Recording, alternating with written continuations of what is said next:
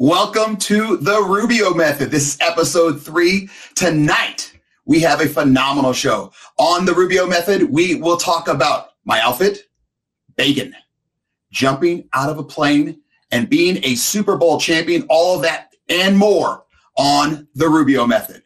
Big T, let it rain.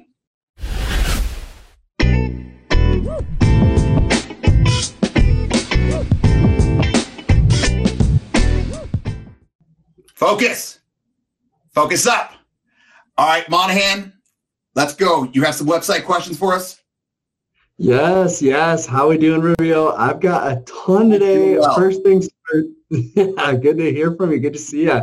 Hey, first things first, the question that jumps off the page, Rubio, what is with the sweatshirt? You have a show now. Shouldn't you be more dressed up? This is actually something that directors, producers, all of them talk to me about prior. Okay, what are you going to wear? What is your outfit? What's your theme going to be? And I said, I want to be comfortable. I want to be casual. Me in a suit is just not my way. I basically have one or two suits. They're like basically one's my wedding suit, one's my funeral suit. And I had one other suit that I wore to the Kentucky Derby. That's a whole separate story because that suit is no longer in existence. That's all I'll say. So I wanted to be nice and comfy. And it's my show, so I'll wear what I want. I like that a lot. I can get behind that. Number 2. Hey, man, the people are asking, they want to know, how do you like your bacon? Ooh, how do I like my bacon cooked? I like it medium to raw. Is that a thing? I want it like kind of flappy, but definitely not crispy. When I bite it, I don't want it to like splatter everywhere. I want it to just kind of melt in my mouth. Monahan, what about you? Rubio, you like what there's still marks where the jockey was hitting it, eh? Absolutely. Dude, I want that thing so burnt. I love it. Crispy. Well, that's so crazy. I pictured you as a crispy guy myself, Rubio. We're not going to talk about this anymore, Monahan. Is there another question? Yes. Question number 2. Now listen, the people are clamoring. This is a tough one. What is your favorite condiment? Go. It always used to be ketchup, but now in Idaho, they're very, very ranch. There are a lot of ranch. I mean, they take pride in their ranch. Like people will go to places simply for their ranch. So it's kind of a ketchup/ranch, but I've also been diving into a lot lately, green Tabasco sauce. And I'm not a Tabasco sauce guy because I feel like it just dominates whatever you put on it. Put a little drop on your eggs, boom, what do you taste? You taste Tabasco, and that's it. But this green Tabasco sauce, I'm not even sure what the flavor is. All I know is it's fantastic on burgers, pizza, whatever. Monahan, what do you got? Man, I love it. Ranch on everything. It goes with mac and cheese. It goes with salad. It is the most used condiment. You can put it on everything. All right. I can't call you a liar. Last question. All right. So this one I may actually have to field first because I'm actually pretty passionate about this. But it says, I just moved to a new city for a new job and I don't know any people. How would you advise creating a group to seek to? And the reason why I want to do this is because I've actually moved. At one point I lived in 5 states in 5 years, absolute banana lands.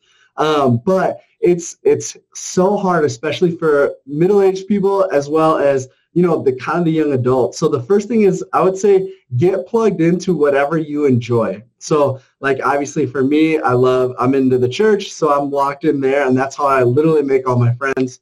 I can talk the ears off a statue. And then the other thing too is just get involved with your community, man. Chamber of Commerce, that's how I do it. That's my role.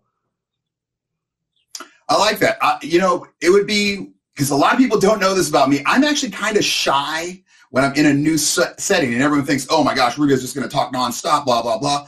Don't worry, I eventually get there, Daddy. But when I start, I'm a little bit shy. So I would say get out of your comfort zone and just push the envelope and just start talking. What do you guys do on the weekend? What's going on at night? What do you guys have sports tickets? What do you guys do? You want to go out for a drink? Things like that. So I would just say try to get out of your comfort zone with basically your work partners and things like that. That is fantastic. Monahan, is that all the questions you have for me? Is that all the questions you have, Monahan? That's all I got. All right. Let's end this segment. Big T, let it rain.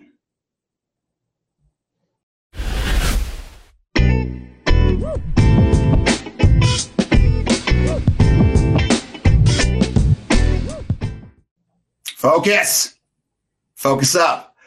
All right, we are back on the Rubio Method. Make sure you spread the website everywhere, therubiomethod.com. Share the YouTube channel, obviously, The Rubio Method. The first 2 episodes have been fantastic. I want to thank Nick Umble and Brandon Huffman. You guys did a great, great job. You guys are going to love our third guest today. But before that, Monahan, have I ever told you my skydiving story? Ooh, you have not. Let it rain, Daddy. Okay, so the number one thing about me is that I've told you guys this in the past. I am very, very safe and sane, not dumb and dangerous. So you look at me, and those that know me say, Rubio, there's no way in hell you've gone skydiving.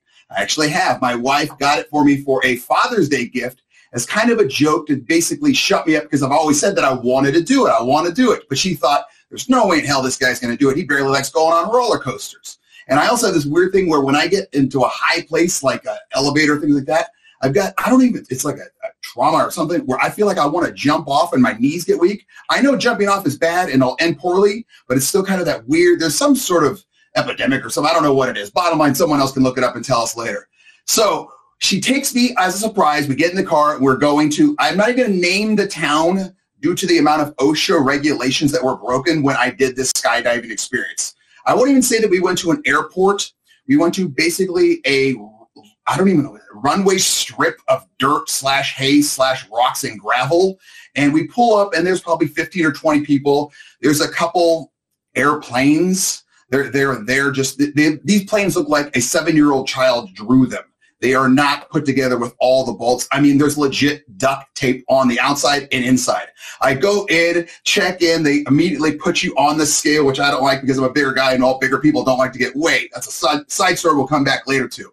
I get weighed. They say, okay, you weigh this. You're going to be the heaviest person. Thanks for that little ego boost. You're going to have to go with the smallest instructor because obviously the first time skydiving, they don't just put a parachute on you and say, go, daddy, go.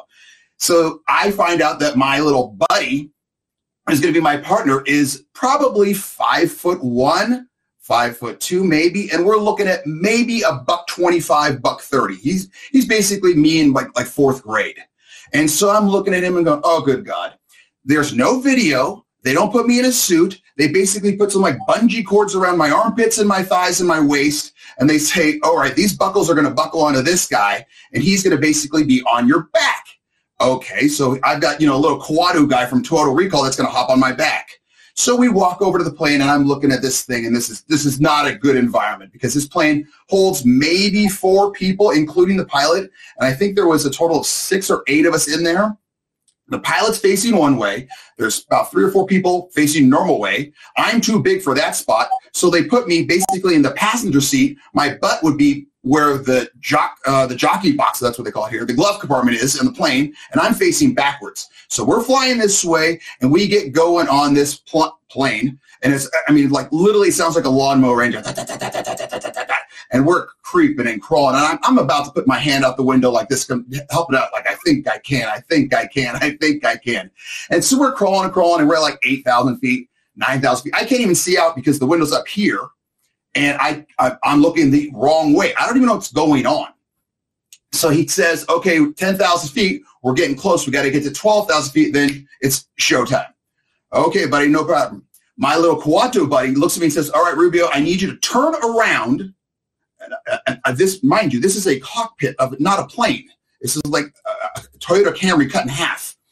So he goes, you've got to turn around. I go, okay. So doing like the fat guy shuffle turned around, and I'm on my knees, and he says, I need you to sit on your heels. I go, what? He goes, I need you to sit on your heels. I said, I can't do that. My knees will explode. I'm not even that close to that flexible. I go, you're going to have to just jump on top of me and strap on, man. He goes, you want me to jump on top of you, and as I'm on top of you, you want me to strap on all these bolts or, clips or whatever. I said, that's literally the only way you're going to do it, man. He says, okay. And then he says, we get to 12,000 feet. He goes, we open this St. Bernard's dog door on the side. Most, have these big rolling like garage doors that open, not this thing. We've got this St. Bernard garage door or doggy door open on the side. And he says, okay, there's the rail, Rubio. I need you to lift up your foot with me on your back, put your foot on the rail, and then we're going to lean out. Well, I can't do it. I'm not that strong. I've got Kawato on my back, my little friend, and then I can't bend my knees at all. I'm just basically, my knees feel like they're going to explode.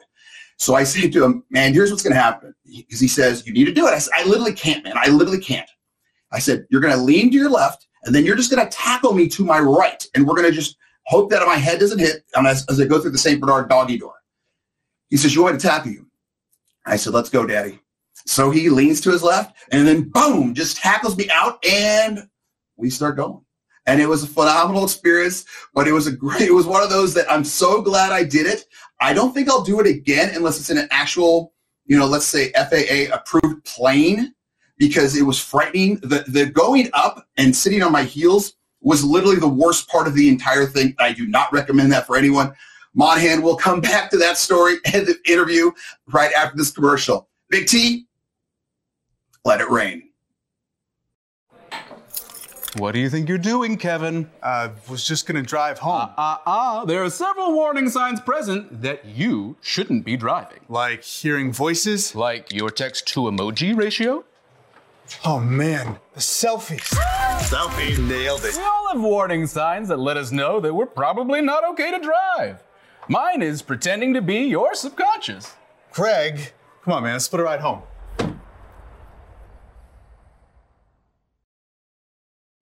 Here's to the straggly ones, the first ones.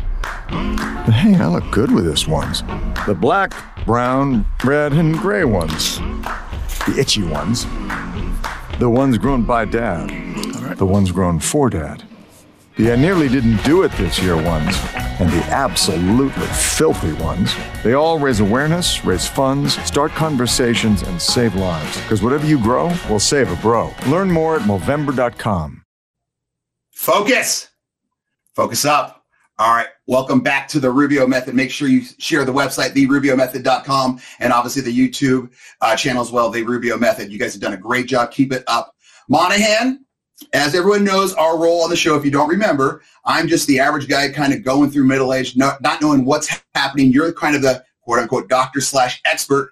Can you break down my skydiving story and kind of help us move that into, let's say, men's mental health or men's health? Yeah, absolutely. First off, hilarious story. Love that he had go ahead and Teddy Bruschi you right out the doggy door there. Oh, absolutely. But yeah, I think a lot of times that's something that we need as men for men's mental health is, we need that push from someone, because a lot of times, especially if we're going through it mentally, going through a tough season, and we need to talk to somebody, we're afraid to do it because we're afraid what it's going to be like when we jump on the other side.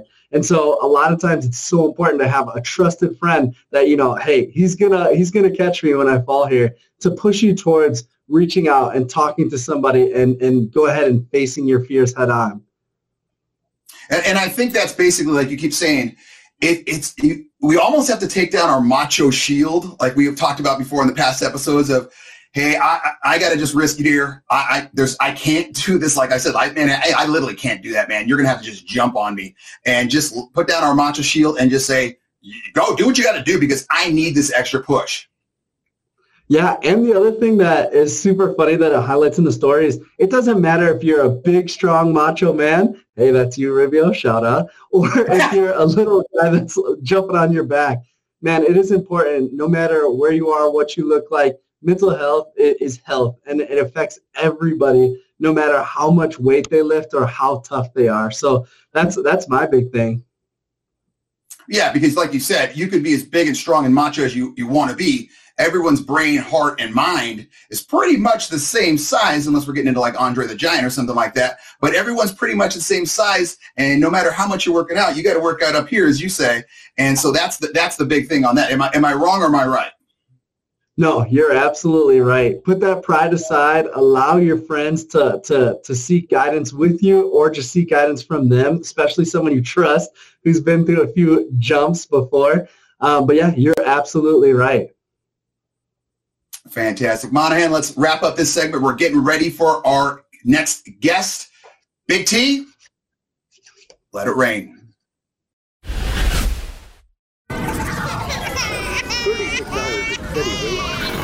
This is what too much sounds like. This is what stress feels like. And this is what help feels like. If you've lost a job, worry about your next meal, or have trouble making it through the day, we can help. Text STRESS to 211-211 to find a solution. Baby, you see, I cannot set you free. My lonely days are gone. That's why I'm never gonna let you go. Never gonna let you go. Babe, I'm never gonna let you go. No, never gonna let you go. Here you go. Thank you. Thank you. Never gonna let you go. Never gonna let you go. Focus. Focus up.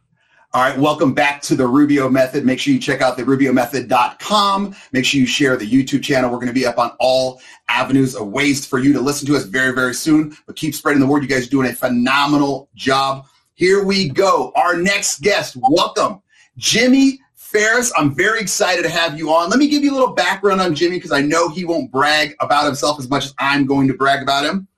He's actually from Lewiston, Idaho. You know, that's my hometown right now. Went to the University of Montana as a wide receiver, also a track star, I do believe. Signed with the 49ers and won a Super Bowl with the Patriots. Speaks to corporations and groups across the country about championship-level disciplines and a winning mindset. And Be a Pro is his new book. It is phenomenal. I've read it cover to cover. It is done very, very well. Jimmy Ferris, welcome, my man. Thanks for coming on. Man, so good to be on here with you guys. I really appreciate it. Absolutely. Jimmy, before we got talking about the book and all the other good questions I've got for you, I'm going to give you 3 quick hitters. I don't want you to think. I just want you to answer. You ready? Okay.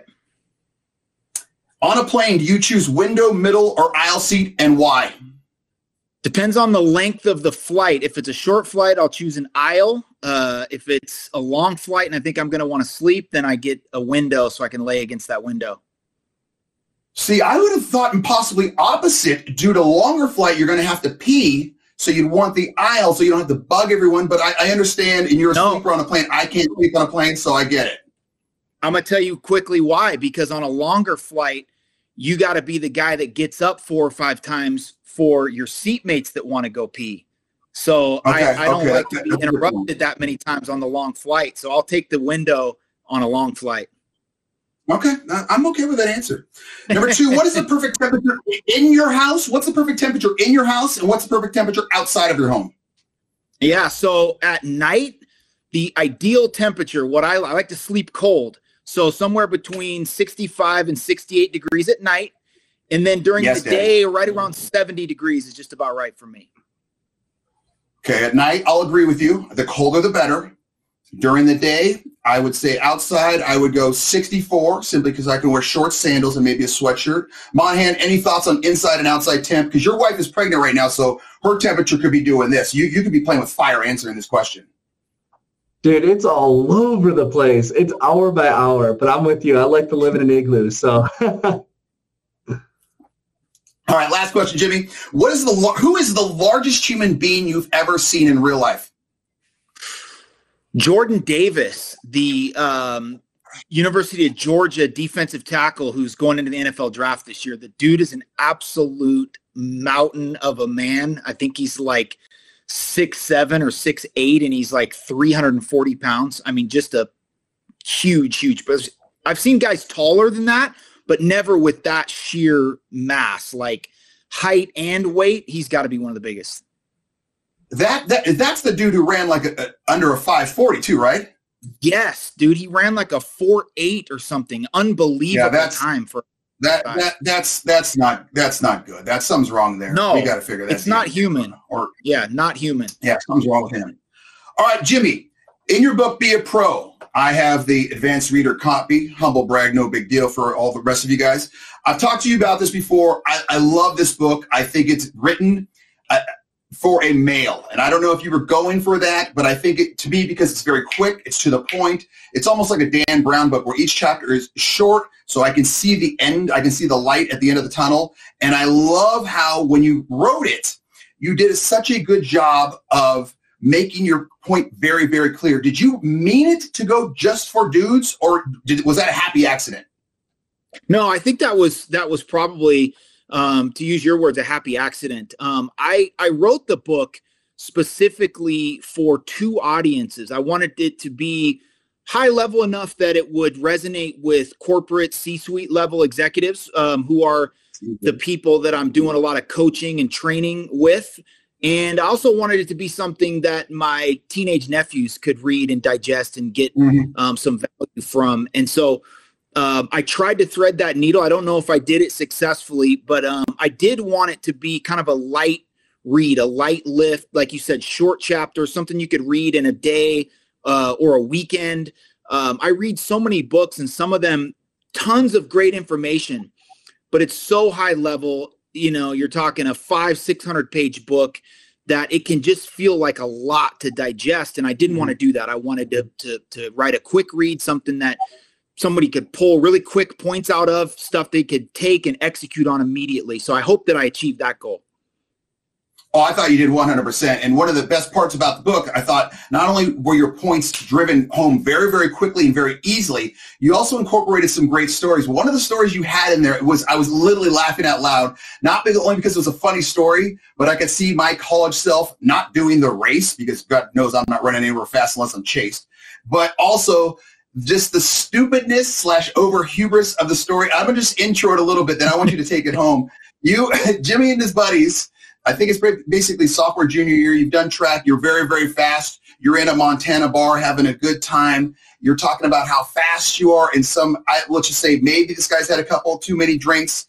He says to you, that's great. You're fast. Ha ha. I know someone or something that can beat you. So you take it from there. Yeah, this is a true story. It sometimes people think it's some Montana folk legend, that didn't actually happen, but it's a true story. And you set it up perfectly. I just come off of my junior year of track. I ran track at Montana as well as played football. And I was down at a local bar, Stockman's Bar in downtown Missoula. Anybody that's been to Missoula has probably been to Stocks. And was having a conversation about the track meet. And a guy sitting at the end of the bar overheard the conversation, asked me if I was a runner, if I thought I was pretty fast. And, of course, being a cocky 21-year-old full of testosterone, I said, well, I can beat you if that's what you're asking me. And he said, well, that may be, but I know somebody I bet can smoke you. And I said, who's that? And he said, my horse. And everybody in the bar was kind of crying, not something you expect the guy to say. And he says, yeah, I'll bet you $500 that my horse can beat you over 50 yards. So I thought about it for a minute. My first thought was that I didn't have $500. I was a completely broke college kid. So if I took the bet, I was basically taking the bet, praying that I was going to win. And I also didn't like the distance, right? Rubio, as football players, we trained to run 40s. And so I was very trained to run the 40-yard dash. I was fast in a 40. And I also knew that horses don't start fast. They build their speed over longer distances. So, for instance, in a 100-meter race, a horse would crush me. But in a 40, I felt like I could probably get out and get a really good start, and the horse might not be able to catch me. And ultimately, that's what ended up happening. So about 10 of my teammates and I loaded up into an old Chevy pickup truck the next day and drove out to this guy's ranch in Montana. And we showed up, and out in this pasture, he had a 2x4 for the starting line and a sprinkler head about 40 yards down the pasture at the finish line. So I knew it was first class right away. So I got out, put on my cleats, warmed up, stretched, and a couple minutes later, he comes trotting out on the horse, and we line it up, and I hear the on your marks, get set, go, and I just blew out, and my training took over. Everything that I'd been working in track season for the last couple months and all of those years of running 40s and training for that just kind of took over. I never saw the horse. I won the race and got the hell out of there with a pocket full of $500 cash. That is an awesome, awesome story. The greatness of hubris / being a little bit college dumb always pays off, hopefully in a good way. That's a great, great story. I love that.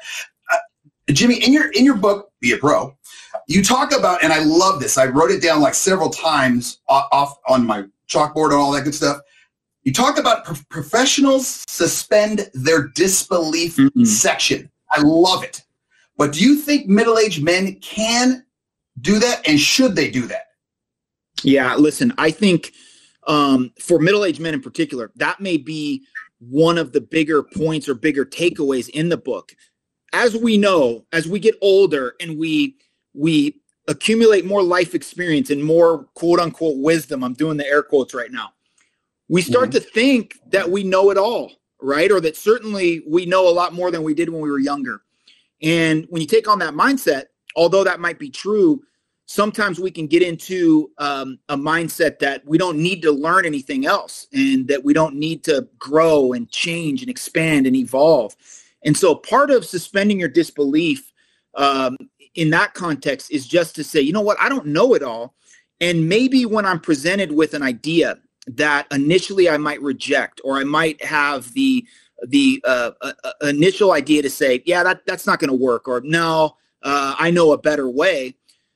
Maybe we should suspend our disbelief that that thing might not work or that it might not be the best way and give it a try. And we might learn a new technique or a new way to do something or grow and change in ways that we didn't think possible just because we allowed ourselves to try something new, to potentially learn a new skill or be corrected on something that we thought we knew to be true that actually wasn't true. And so it's that idea of just suspending your disbelief that something's not true or that it won't work and entertaining the idea that maybe it will work, maybe it is true, and it can really help you learn, grow, evolve, and get better.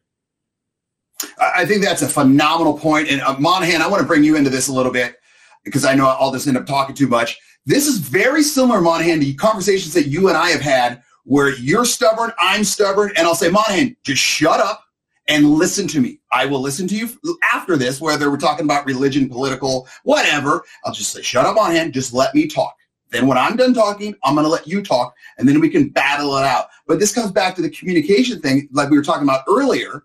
But Monahan, am I wrong or am I right? Because I feel like I'm right on this one. Yeah, you're right. You're right down the middle there. It's huge, especially as us men.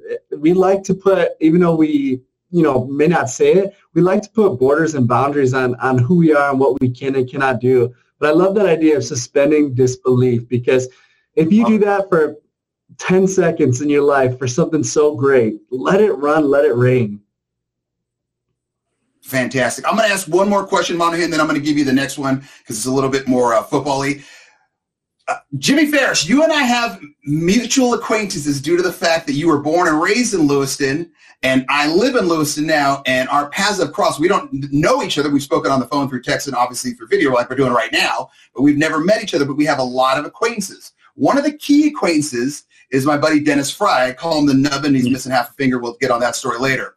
But anyway, he used to tell me that you used to be at their house nonstop growing up for one particular reason. And I would say it was his younger brother and their family. Is there another particular reason you were always there? And can you explain, please? Yeah. Well, I'm going to lead this into something else. Yeah. So the Fry family lived just a street up and a street over, literally a 5-minute walk from where I grew up. And Jeremy and I, Dennis's youngest brother, went to grade school together. So I spent a ton of time at the Fry household during my grade school years, my younger years.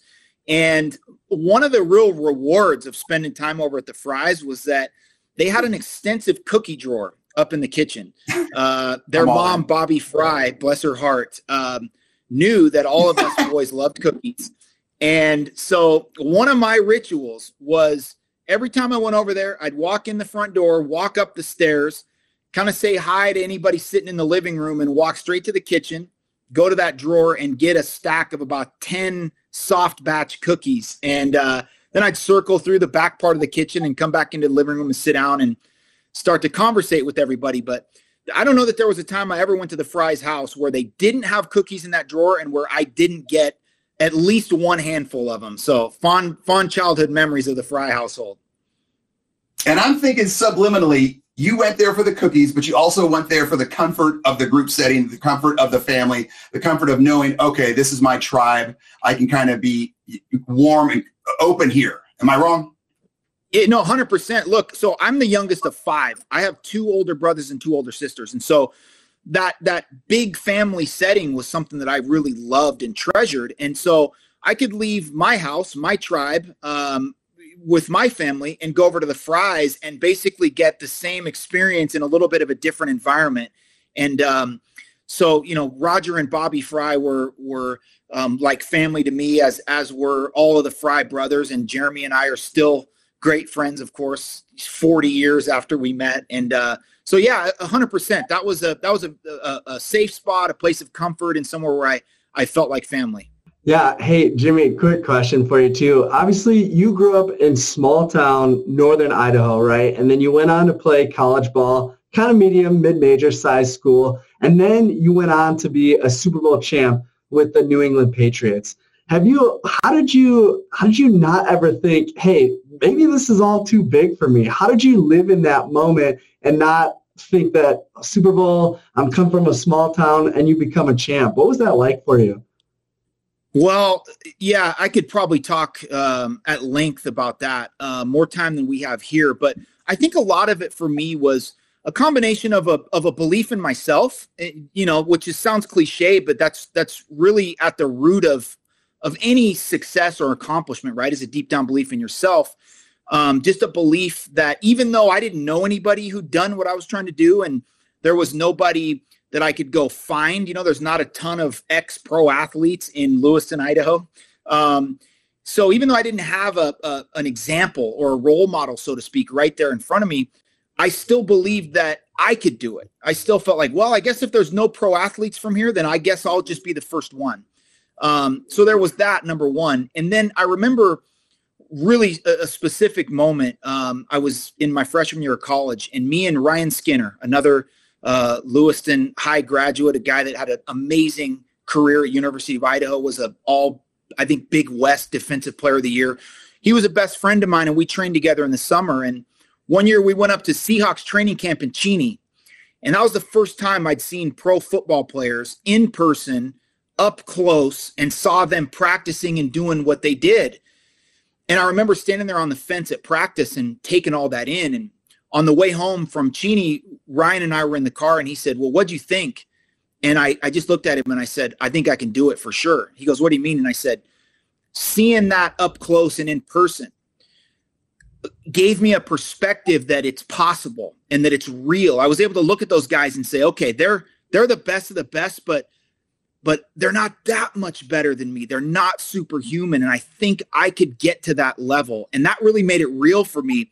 And from then on, I was fully convinced that as long as I continued to do what I'd been doing and continued to grow and get better, that I'd get there. I love that belief you got from your whole family. Just reading your resume again, small town kid, goes to mid-sized college, Super Bowl champion. You've now written a book, Be a Pro. Make sure you guys get a copy. What's next for Jimmy Ferris? What more do you want to do, man? Yeah, this is it, honestly. For right now, who knows? A year from now, I might change my mind and do something different. But for right now, as cliche as it sounds, I would do what I'm doing now for free. Like, I love it that much. I really enjoy having an opportunity to get in front of an audience and impart something from my life or something that I've learned from somebody else that might help them or impact them. And I know that sounds incredibly altruistic, and not to say that it's just all about the giving aspect of it, but I just really love what I do. And so for now, this is all I'm focused on. I hope to write 3 or 4 more books in the next 5 or 10 years, continue to speak from stage, continue to try to impact as many people as I can. And, one of the beautiful things that I carry from my childhood and specifically from my parents is I don't fear any type of failure. My parents let me know at a very early age that no matter what I did, whether I was successful or not, that their love was not conditional on me being anybody or accomplishing anything or becoming anything great. And so still to this day, I carry that with me, that if I want to do something, if I want to try something, I will go jump out of that plane, to reference your skydiving story. I will jump out of that plane and figure out if I need a parachute later, with no fear of failure, because I know that I'm loved and supported no matter what I do, success or failure. And so for right now, this is what I'm doing. And maybe there's something different or something greater for me in the future. I just don't know what that is yet. Jimmy, we appreciate your time. You did a great, great job. I knew you would. I'm very pumped for everyone. Tell everyone where they can find you on social media, where they can get the book, and all that good stuff. Yeah, so the book is available wherever books are sold. Obviously, most people are familiar with Amazon. The Kindle version is still on sale for 99 cents. So that's a book for $1. Hard deal to beat. You can find me on all social media, just at Jimmy Ferris or / Jimmy Ferris. Pretty easy to find. And also you can go to jimmyferris.com and drop your email down at the bottom of the page. Join my inner circle and get our email updates and our newsletter. So please do that. I'd love to connect with anybody. Love the conversation, and look forward to hearing from everybody. Jimmy Ferris, thanks again for all of your time. Big T, let it rain. Baby, you see, I cannot set you free. My lonely days are gone. That's why I'm never gonna let you go. Never gonna let you go. Babe, I'm never gonna let you go. No, no, never gonna let you go. Here you go. Thank you. Thank you. Never gonna let you go. Never gonna let you go. Here's to the straggly ones. The first ones. The hey, I look good with this ones. The black, brown, red, and gray ones. The itchy ones. The ones grown by Dad. The ones grown for Dad. The I nearly didn't do it this year ones. And the absolutely filthy ones. They all raise awareness, raise funds, start conversations, and save lives. Because whatever you grow will save a bro. Learn more at Movember.com. Focus. Focus up. All right. Welcome back to the Rubio Method. Make sure you check out therubiomethod.com, ngbn.tv, and obviously the Rubio Method on YouTube. Keep sharing the links. You guys are doing a great job. I want to thank Jimmy Ferris. He was absolutely phenomenal. Monahan, what did you think? He had some great little, I don't want to say one-liners, but one-liners that really hit home. Yeah, I think he's a man amongst men. He was an awesome interview, and cool even before and after the interview, just kind of hanging and talking with him. I thought he really brought some really cool perspective. And I love the fact of, obviously we talked about, what are my notes here? The disbelief section. I love that. But I also love how he ended it with, he knows if he fails or not, he's going to be loved. And I think that for dudes, a lot of time, we still need someone out there, whether it's a wife, parents, grandparents, brother, friend, religious person, someone that's going to say, man, you could fall. I got you. It's okay.